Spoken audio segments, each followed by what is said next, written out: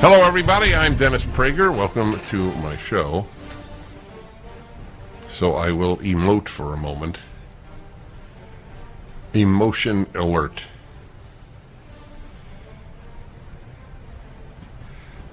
Looking at the world, watching the decimation of Ukraine is very troubling to me. I have always divided the world, as Viktor Frankl, the great author of Man's Search for Meaning, went through the Holocaust as an Austrian Jew psychoanalyst, asked if he hated the German race, which decimated his family, not to mention other families. And he said, no, there are only two races, the decent and the indecent. It's the motto of my life. There are only two races, the decent and the indecent. The Nazis and the left disagree with that. For the Nazis, there are two races, Aryan and non-Aryan. And for the left in America, there are two races, black and white. But that's how I divide the world. And watching the indecent do whatever they want, while the allegedly decent watch. If it doesn't bother you, that's not a good sign. We're watching. In color. Live from Kiev. Live from Kharkov. From Lvov. Live. And here's a hospital hit. And we'll be back after these words from our sponsor.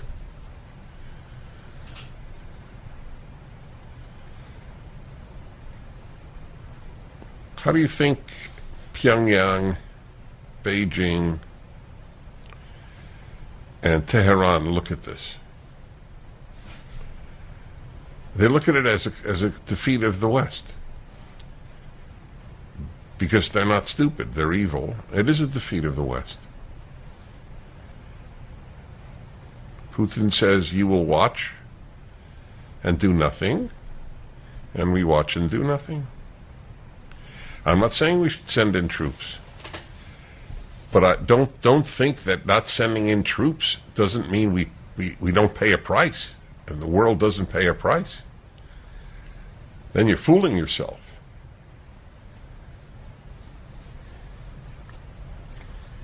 Now I hear conflicted reports. Are the sanctions going to take place? Are they taking place? Do you know the answer to that?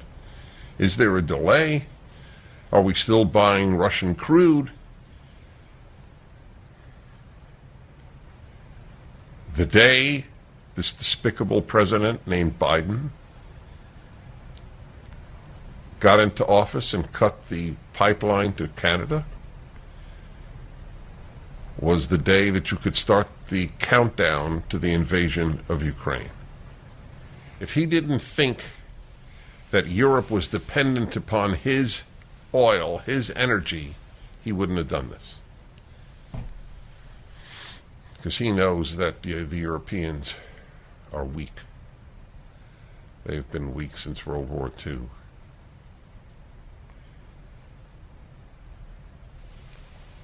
So, it's correct that we cannot send in troops,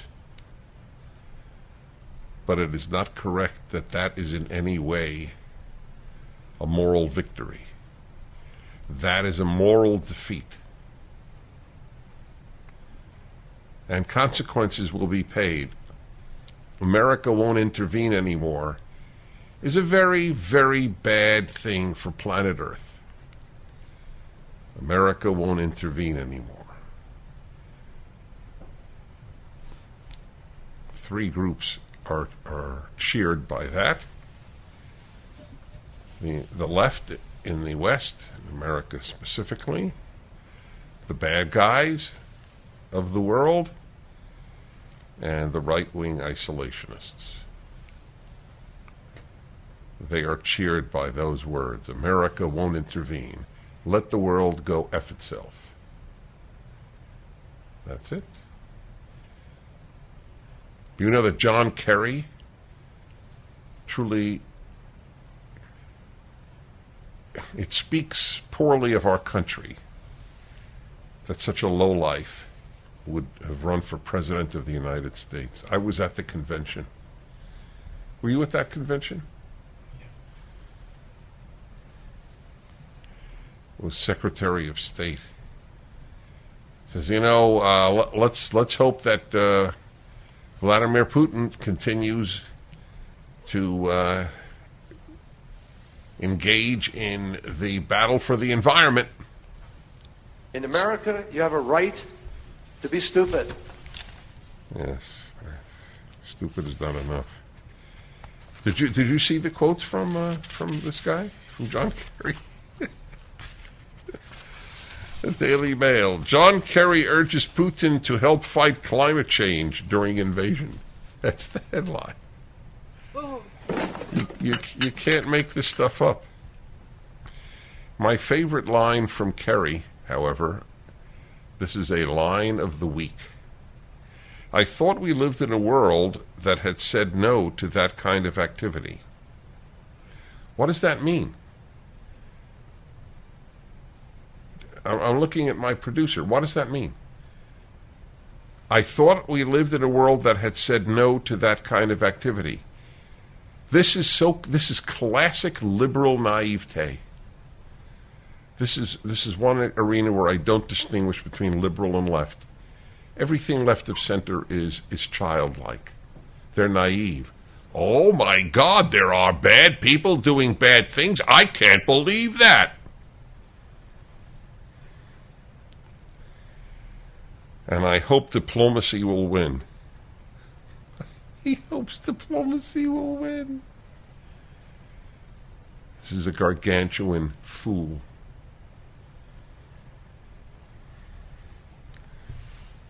Kerry was asked how concerned he was about the conflict's effect on climate change.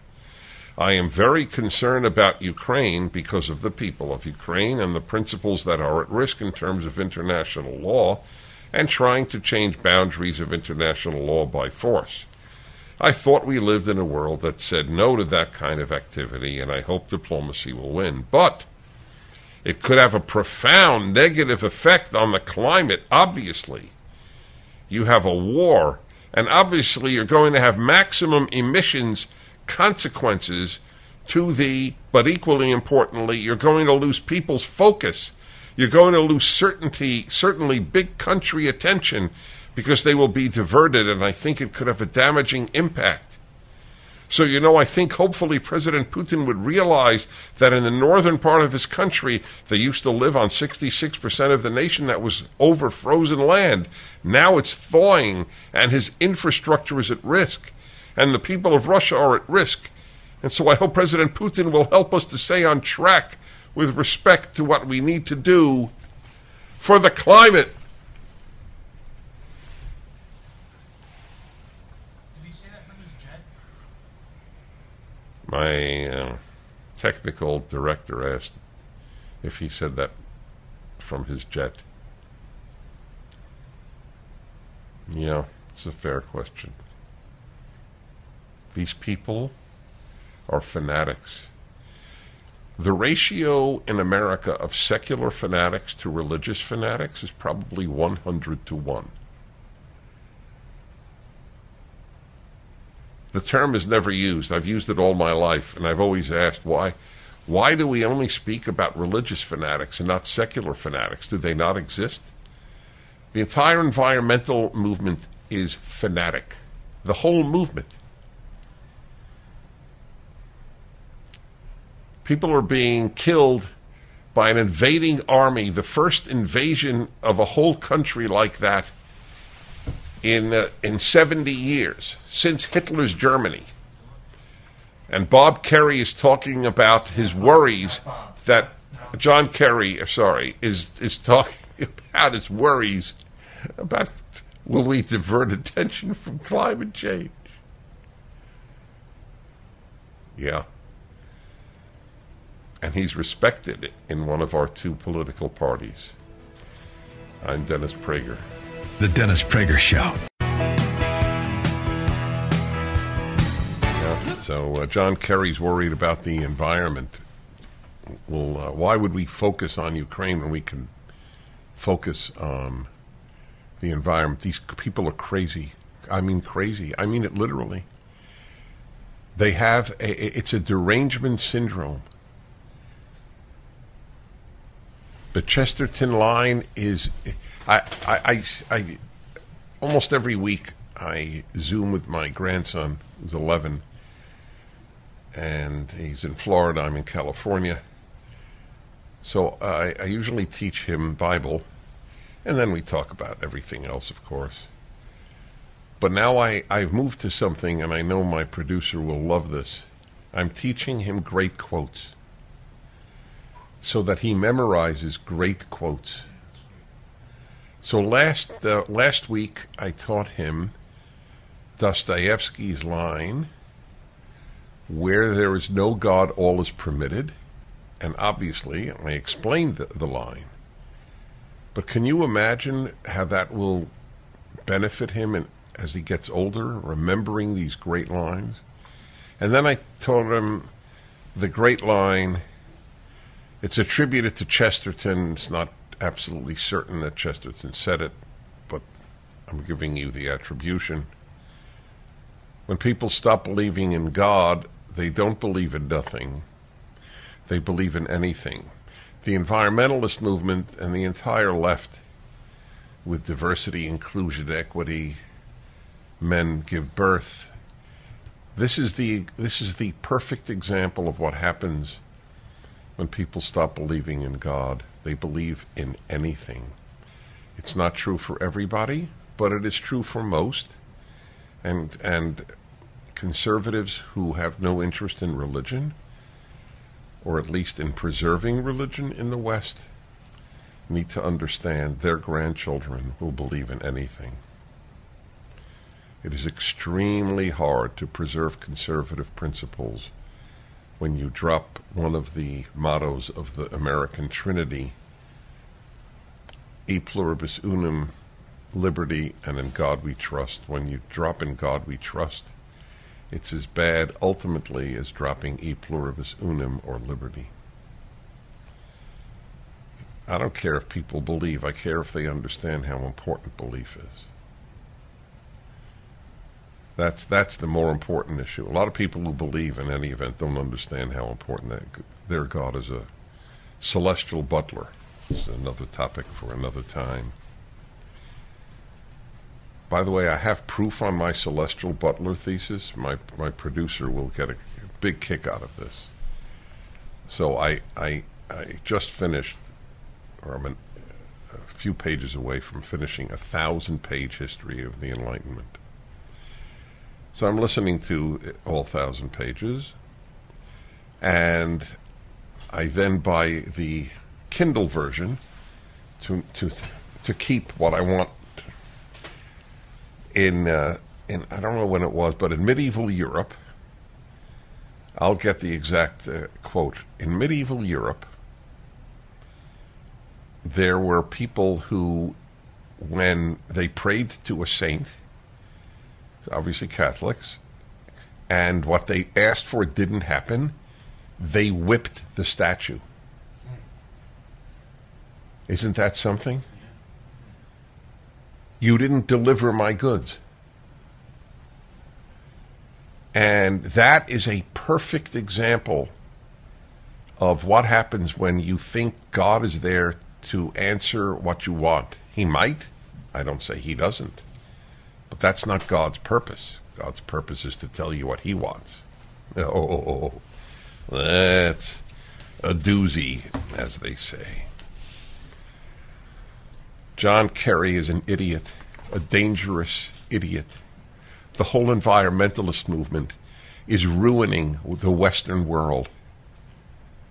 The whole damn pipeline from Russia to Europe is the result of the idiotic environmentalists who will crush the West for their idiotic scenario of existential death because of global warming. I hear they're having a conference on denialism next week. Is that right? Yeah. At the White House? Climate denialism. Climate denialism, yeah. How to fight it. How to fight it. Here's a start. Oh, ye on the left, debate. That's a good start.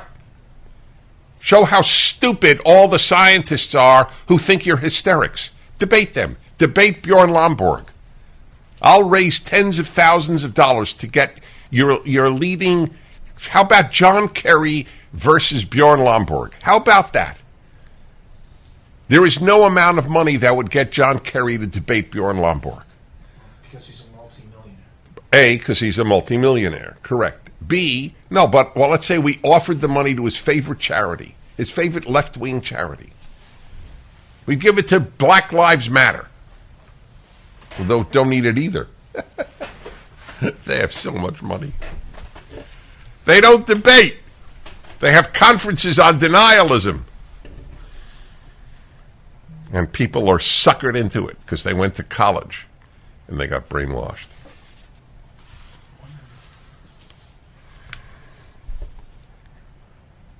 Wall Street Journal, Putin's New World Order. That's right. No, excuse me. Disorder. That's the title of their editorial. The first and overriding priority is to make Mr. Putin pay a severe price for launching this war. This means helping Ukraine resist the initial invasion and to assist in an insurgency if Russia attempts an occupation. Mr. Obama refused to give Ukraine lethal weapons after the Crimea and Donbass invasions of 2014. Donald Trump sent Javelin anti-tank weapons, but the U.S. failure to do more for the Ukrainian military before this invasion has been shameful. We continue. I'm Dennis Prager. The Dennis Prager Show.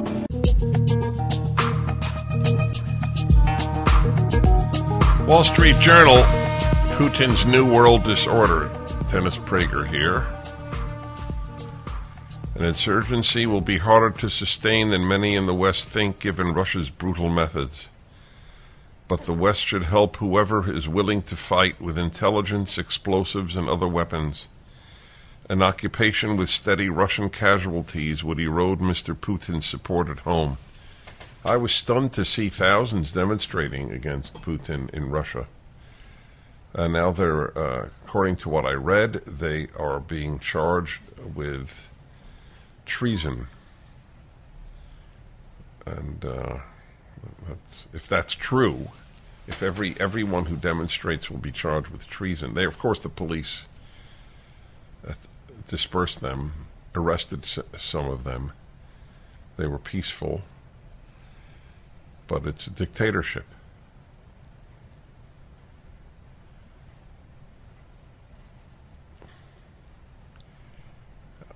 It's all these people speaking about. I love this. The moral arc. You know, the moral arc is bending toward a moral future. If good guys don't fight, if good is not stronger than evil, the arc will bend toward evil. As I have said often, the most worthy recipients of the Nobel Peace Prize for the last 70 years would have been the United States military. The amount of cruelty on earth would be immeasurable if it were not for the United States military. It's not the moral arc that prevents more evil. It is good people with guns. Okay? Particularly foolish article. Particularly because the Atlantic is filled with foolish articles. But I subscribe because I always want to read what the others say. I actually pay my good money and get a physical copy of the Atlantic every month. David Frum has an article about how dangerous it is and stupid it is for people to own guns. They should all just give them up. Here is the reason people like him and others think that way. Why 98% of professors would agree with him. Professors and the entire intellectual elite live in a theoretical world. They do not live in the real world. That's why truckers are the opposite of professors. Truckers and professors lead completely different lives and come to completely different conclusions about life. The Canadian truckers deserve a Nobel Peace Prize, incidentally. In a good world, they would win it. It's not a good world. They live in different worlds. When you live in the world of theory, you come up with idiocy, true idiocy. Karl Marx is the best example possible. He sat in the London Library his whole life, paid for his bills paid by others, and he came up with theories sitting in the London Library. He didn't work a day as a proletarian. He wasn't a member of the proletariat, but he wrote about the proletariat his whole life. He wrote about something about which he had no knowledge, no experience. No, you don't need guns because we'll take them away, or you just give them up because you might kill yourself with it, you might kill your family with it, and it's worthless. And, of course, the fact that only bad people will then end up with guns is not, I don't remember. Maybe it was dealt with in the article. I don't know if I read every word. They live in a make-believe world. In a make-believe world, men do give birth. In a make-believe world, it is fair when biological males compete against biological females. It's fair. It's a make-believe world. I know. I went to graduate school. The United States and the Soviet Union, I was taught, because that was my field, the Soviet Union. They were just two superpowers, like two scorpions in a bottle. That's the analogy I was given. Not good versus evil. Not freedom versus tyranny. Superpower versus superpower. I wrote a piece for Fox News on this issue. You just heard about my book coming out next week. I'm thinking it's a break in publishing my Rational Bible series, the third volume of which is coming out in October. It's the Rational Passover Haggadah. Haggadah is the service, 2,000 years old, of the oldest holiday in the world. And I have a piece out on ritual. You can't keep a nation or a religion alive without ritual. You know what I wrote in there that I have not said on the radio? It's the beauty of writing. It forces you to come up with stuff. So I said, so we used to have the ritual in schools of the Pledge of Allegiance and even school prayer. Those were two rituals, among others. So they now drop that. Now remember the Chesterton quote, when people stop believing God, they don't believe in nothing, they believe in anything. The left does believe in ritual. People cannot live without ritual. So what is an example of a school ritual today instead of the Pledge of Allegiance or school prayer? You get up and you say your preferred pronoun. That is a woke ritual. That's what happens. When the good of anything is shattered, the bad will fill its place. No more pledge, but we do want you to get up and announce your preferred pronoun. He, she, ze, they. That's the new ritual. Anyway, that's one of the many things I discuss in this book, The Rational Passover Haggadah. Even if you never heard the word Haggadah, you will love the book. Thank you for allowing me to talk about it. My heart is in that project. People don't write these books to get rich. They write these books because they think they're critical and important. If I may be personal for a moment, I have regarded my income from radio and other sources like speaking and writing, but especially speaking, it freed me to write not for money, but to write for idealism.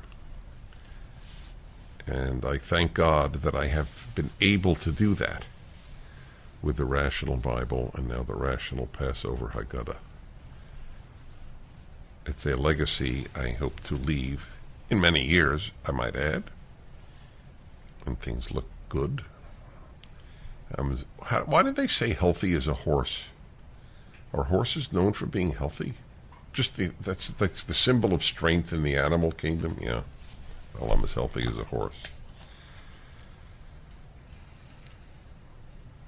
President Biden has promised the toughest sanctions ever, and they had better be. Not targeting Russia's access to the SWIFT financial clearing system is a blunder. No kidding. Europe didn't want that. I'll talk about that more next week. Nord Stream 2 should be killed with no chance of revival. Tell that to the environmentalists. Do you understand what the environmentalists have done? They have made Europe dependent, especially Germany, on Russia for its energy. They have prevented the United States from being self-sufficient in energy. One of the many consequences of which is the ridiculously high price for gasoline. It is completely due to the environmentalist movement.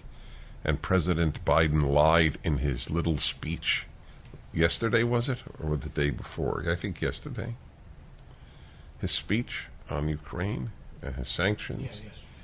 When he throws out the line that the oil companies should not manipulate prices. How many times have they... It's the environmentalist movement that manipulates prices. How many times what? Have they had hearings on that? Have they had hearings? I remember the Bush era. They brought in all the heads of oil companies. Why is the price of oil so high? Yeah. They only do that when there's a Republican president. It can't be too high if there's a Democratic president. Nord Stream 2 is the pipeline feeding Germany and Europe from Russia. The new sanctions should also target Mr. Putin and his Kremlin mafia personally.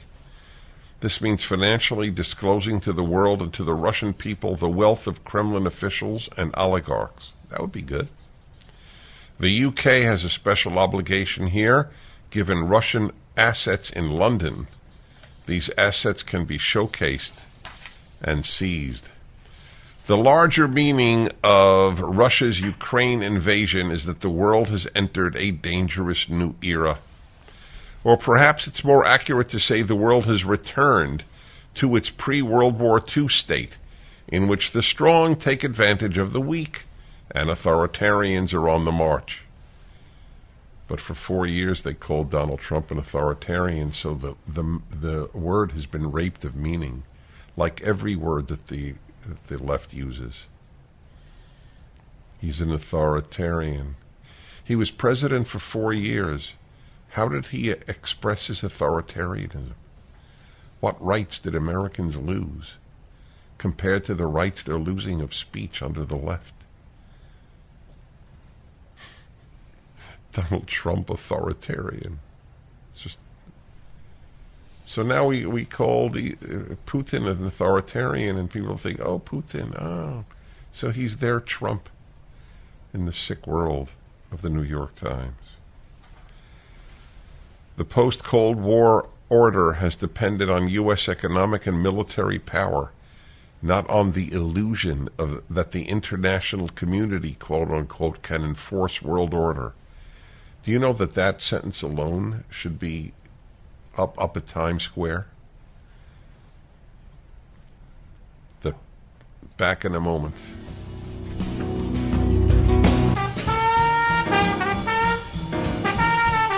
You know, if you're crazy about chocolate, you just can't resist if you see chocolates. I have that with calls that disagree with me. I do. I can't resist them. So let me go to Paul in Los Angeles. I'm even stopping reading that article to take this call. Hello, Paul. Yeah, I'm just calling to say you said Donald Trump wasn't an authoritarian.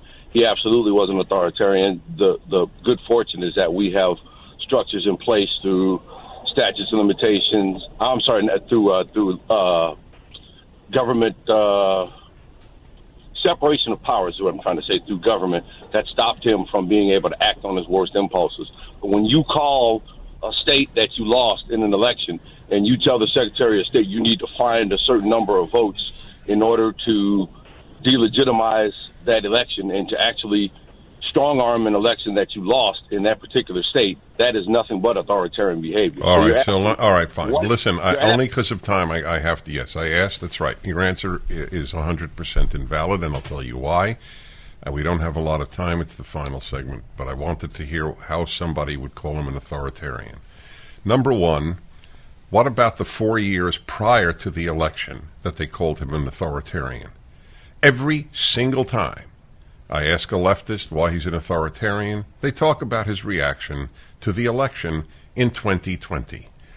But they called him an authoritarian all through 2020 before the election, all through 2019, all through 2018, all through 2017, and all through 2016. So were they lying for 4 years? Of course they were. And the idea, he really meant to be an authoritarian, but American institutions prevented him. Oh, so he wanted to be an authoritarian. However, I want to tell you something. I want to fly. That's true. I really wish I could fly. I want to eat as many desserts as possible and not gain any weight. What people want to do, if we even have access to their wants, which I doubt, but if we do, is not what they are. Okay? Let's all grow up, folks. The charge that he wanted to be an authoritarian is not the same as he was an authoritarian. It was a gigantic lie, like the Russian collusion lie, like the America systemically racist lie. The world of the left is the world of the lie. Okay, that's important. Everything's important. It's not a good world in every way. That's why the happiness hour is coming up.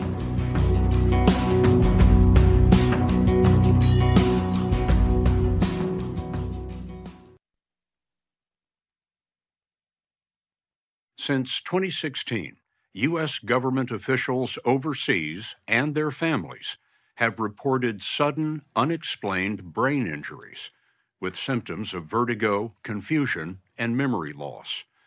The CIA, FBI, and State Department are investigating a theory that some of these officials were injured by an unseen weapon. Who might be targeting Americans and why are unknown.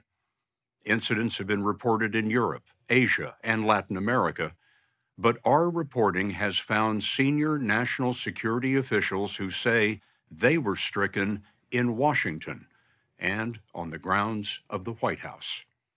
The former officials you're about to meet are revealing their experiences for the first time. They were responsible for helping to manage threats to national security. I covered any and all emerging threats, homeland security incidents domestically. So I covered whether it was from mass shootings to hurricanes to natural disasters. Olivia Troy was Homeland Security and Counterterrorism Advisor to Vice President Mike Pence. She had served in the Pentagon, deployed to Iraq, served in the Defense Intelligence Agency, and the National Counterterrorism Center. At the White House, she worked in the 19th century Eisenhower Executive Office Building beside the West Wing. In the summer of 2019, she was descending these stairs toward the White House when she felt she had been physically struck. But it was like this piercing feeling on the side of my head. It was like, I remember it was on the right side of my head, and I got like vertigo. I was unsteady. I felt nauseous. I was somewhat disoriented, and I remember thinking like, okay, if you don't fall down the stairs, like you've got to find your ground again and steady yourself. She steadied herself on a railing, but the piercing feeling continued as she passed by this entrance to the West Wing. It was almost like I couldn't really process. It was like a paralyzing panic attack. I've never had that. I've never felt anything like that. And so I thought to myself, do I have a brain tumor out of the blue? Is this what happened? Am I having a stroke? Olivia Troy was inside the security perimeter, headed to her car. She went down the steps, past the West Wing, and down the closed parking lot used by presidents called West Executive Avenue. Then she passed through the Secret Service gate and out to the staff parking in the Ellipse, south of the White House. Did you ever experience anything like this again? So not immediately, but I did again about a year later. It didn't happen on the steps. It happened a couple times walking to my car on the Ellipse. Tell me about those times. It was a similar sensation, but this time it was very much the feeling of vertigo and dizziness, and I felt like I couldn't really walk.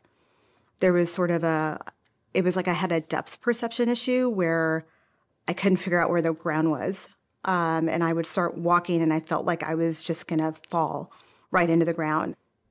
Troy says she didn't report the episodes because she didn't want to believe she was seriously ill, and she worried what it would mean to her security clearance and career. After this interview, she reported for the first time. There is a human aspect of it, of shame, and do you really want to admit you're sick? Do you want to come forward and tell someone that, especially as a member of the intelligence community? I think I'm still processing all of it and thinking about like how many more people are like me who felt this. It appears there are several. A senior member of the National Security Council says he was stricken in November 2020 on the same steps by the West Wing. That former official, whose incident was first reported in The New Yorker, asked us not to name him, but he described the incident to a close colleague, John Bolton, former National Security Advisor. They had disorientation and ringing and in their ears and just a general inability to function. Bolton told us the official said he couldn't speak or think clearly. He was taken to an emergency room. The former official sent us this note saying that more than a year later, I'm still recovering and suffering from headaches and other symptoms and have been diagnosed with 2 other medical conditions that are believed to be the result of the attack. He's still an outpatient at Walter Reed National Military Medical Center. That was a very debilitating attack and similar to what others have reported. Those others include Miles Taylor, also speaking for the first time. Taylor was Deputy Chief of Staff and later Chief of Staff of the Trump administration Department of Homeland Security. Your job is to oversee the roughly 250,000 men and women of the department that conduct in a range of missions from aviation security to border security to cybersecurity. Taylor told us he was hit with the same symptoms described by Olivia Troy. It was late one night in April 2018. I'd just become Deputy Chief of Staff of the department, taking on some additional sensitive issues at DHS, and woke up in my apartment that night, a row house on Capitol Hill, to a really strange sound. The sound that woke Miles Taylor is a common experience reported by dozens of Americans stricken overseas. It was sort of a chirping, somewhere between what you would think is a cricket or sort of a digital sound. I didn't know what it was, but it was enough to wake me up. What was really strange about it is I went to the window, opened up my window, looked down at the street, and keep in mind, Scott, this is probably 3:30 in the morning, and I see a white van, and the van's brake lights turned on, and it pulled off, and it sped away. How long did it last? This whole episode only lasted about 7 to 10 minutes. How did you feel the next day? Off, not ready to go to work, kind of wanting to take the day off, sick. Then, about 5 weeks later, Taylor says it happened again. Next day, feeling off balance, feeling just out of it. Again, those sort of concussion-like symptoms you would have from, getting knocked pretty hard in a sport. And that incident stood out to me because I was actually just getting ready to leave to go to Israel on a congressional delegation. We were going to meet the Israeli Prime Minister, Benjamin Netanyahu, have some sensitive conversations with the Israelis on important cybersecurity issues. And I remember because I got to the airplane at Andrews Air Force Base to take off and thought, I'm already nauseous. I don't know if I can do this flight. Both Miles Taylor and Olivia Troy became critics of the Trump administration. But they told us that has nothing to do with what they see as a potential threat to national security. Taylor says he became alarmed by that threat in 2018 after he heard of another case like his in the Washington area. I became aware of a U.S. government official more senior than me who'd experienced similar episodes at their place of residence. Well, you say more senior than you. Are you talking about a cabinet-level secretary? This was an individual that, yes, was roughly at the cabinet level in the Trump administration who had had similar episodes occur. That, to me, as a Homeland Security professional, was a big blinking red light. I mean, to me, this said 5-alarm fire. We may have ongoing activity targeting U.S. government officials here in our country. Who was it? I can't say the individual, out of respect for their privacy. I'll leave it at that. But someone senior enough to say this is more than just a fluke. More than a fluke, a pattern across 2 administrations. Recent injuries among U.S. officials were reported in Vienna, Austria, ahead of a trip by the vice president to Vietnam, and in India during a visit by the director of the CIA. In 2019, during a visit by President Trump to London, 2 members of John Bolton's national security staff became ill in a hotel. And that it was on the floor where it was completely taken up with personnel from the White House and White House agencies struck me as being pretty good evidence of a deliberate attack. You believe it was an attack? I don't think there's any other hypothesis when you begin to look at the number and the pattern that we've experienced. Bolton says months later, one of those staff members hurt in London said she was overcome again walking her dog in the Washington area. We have found she is not the only one who says they were attacked abroad and later at home. You must have thought that when you were home in America that you were safe. I'll tell you, when I landed from China, I literally was kissing the ground. We met Robin Garfield in 2019. He's a Commerce Department official who told us that he, his wife, and 2 children were repeatedly hit in China.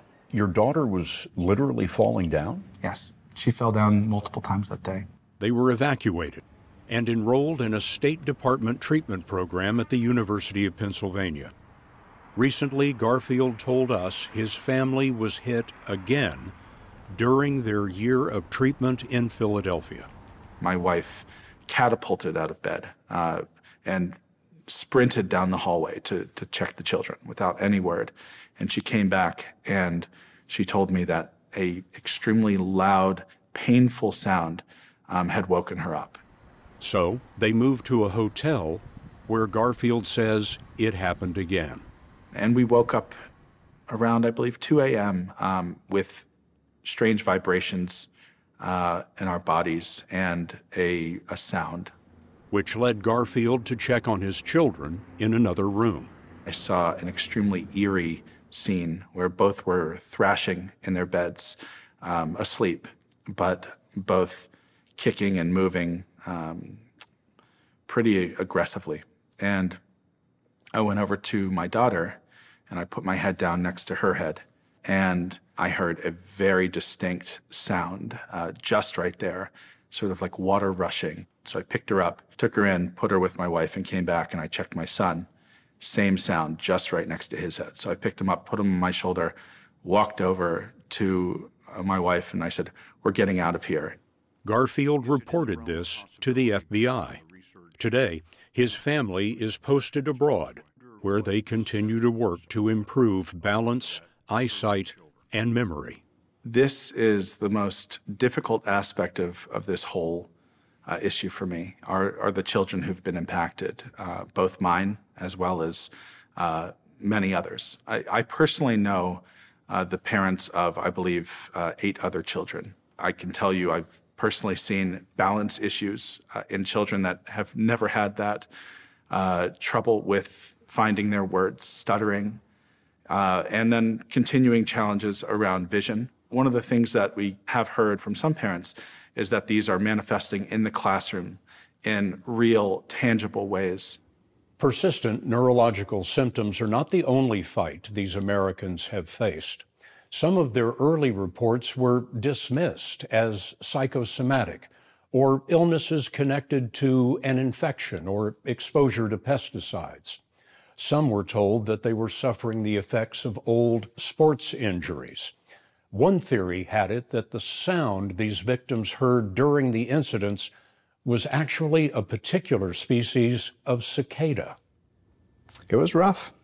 It was rough in the beginning. It was a dark place to be. We were kind of shoved aside and they wanted it to go away. This man is among those who fought for recognition. He's one of the first cases from 2016. Americans assigned to the U.S. Embassy in Cuba say they and their families were struck at home frequently in the night. He remembers the first time. And that night, all the dogs started kicking off in the neighborhood, barking, which is very unusual for them all to go in chorus. And then this just loud sound just absolutely filled my room. It felt like my head was slowly starting to get crushed. We agreed not to use his name. He is not allowed to say what federal agency he worked for. And then the severe ear pain started. So I liken it to if you put a Q-tip too far and you bounce off your eardrum. Well, imagine taking a sharp pencil and just kind of poking that. It was very jarring and painful. And eventually I started blacking out. With the first public reports coming from Cuba, the affliction became known as Havana syndrome.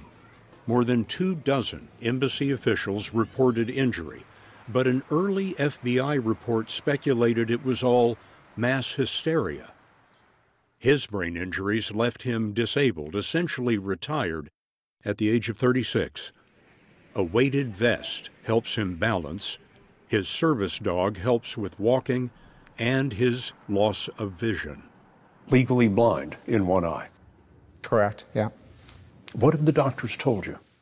It's not the eye, it's the wiring. What do you mean? That the eye function as itself is completely correct and appropriate. It's the signal that comes out the back of the eye into the brain is where the problems are, and no one really knows how to fix that. He is speaking tonight for the first time to put an end to doubt. You have not wanted to do this interview. No. This is probably one of my worst nightmares. Why is that? I didn't do my job because I want to be known. I did my job because I love my country and I was good at it. God, and I miss my job. I'm here because I'm tired of the gaslighting that keeps happening from the U.S. government. I'm tired of this yo-yoing because I'm watching new colleagues and friends that I've trained with and friends that I've known for years that are being sent to these countries and coming back a shell of their former selves. We need to help them and we need to stop this. But who is it that must be stopped? When we come back, we'll ask the director of the CIA about his investigation, and we'll look at the kind of device capable of inflicting brain injury without a trace. Brain injuries suffered by U.S. officials in Washington and abroad are the focus of an intense investigation. After starting with around 1,000 possible cases, a CIA task force has zeroed in on about 24 that cannot be explained.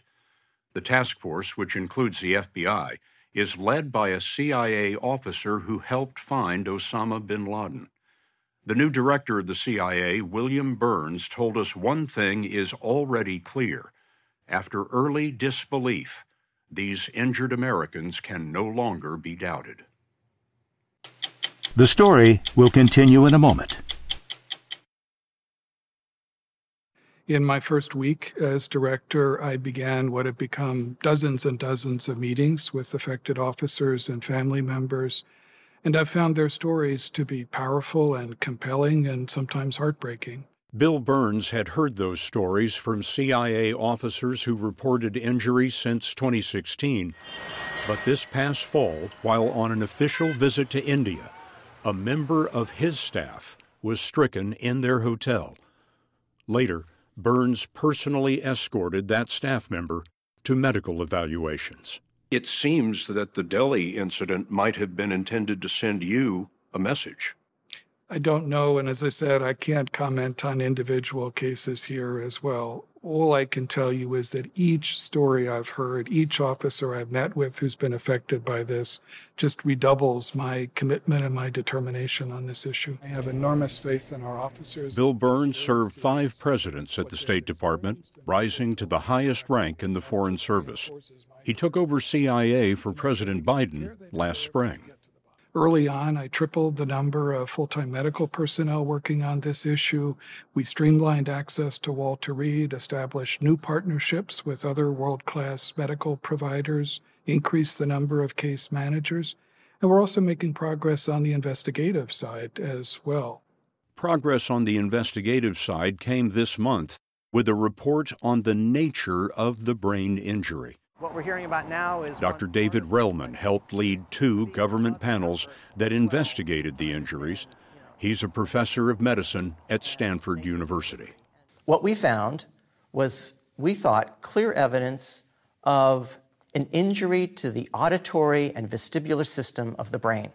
Everything starting with the inner ear, where humans perceive sound and sense balance, and then translate those perceptions into brain electrical signals. Dr. Relman's committees focused on one subset of patients whose experiences seemed inexplicable. This subset of cases had a very unusual so-called acute sensory event, an experience that consisted of the abrupt onset of intense pressure or vibration in the face or head, sometimes with the abrupt onset of sound. Sound like that described by the officials who spoke to us. And then this just loud sound just absolutely filled my room. This former official, who we agreed not to name, recorded the sound at his home in Havana.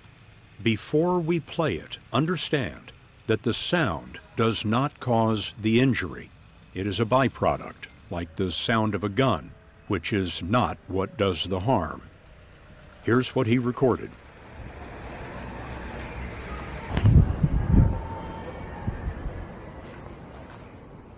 The injured officials we spoke with said the sound, or a feeling of pressure, came from one direction and focused in one location. It was a continuous sound, and one that only changed based on my location. They left, it dissipated. They returned, it recurred. That to us was something that we had never heard of, we could not explain by known medical or environmental conditions, and to us deserved our special attention in an effort to understand what might be the plausible mechanism. That mechanism, Dr. Relman's committees concluded, was most likely pulsed electromagnetic energy.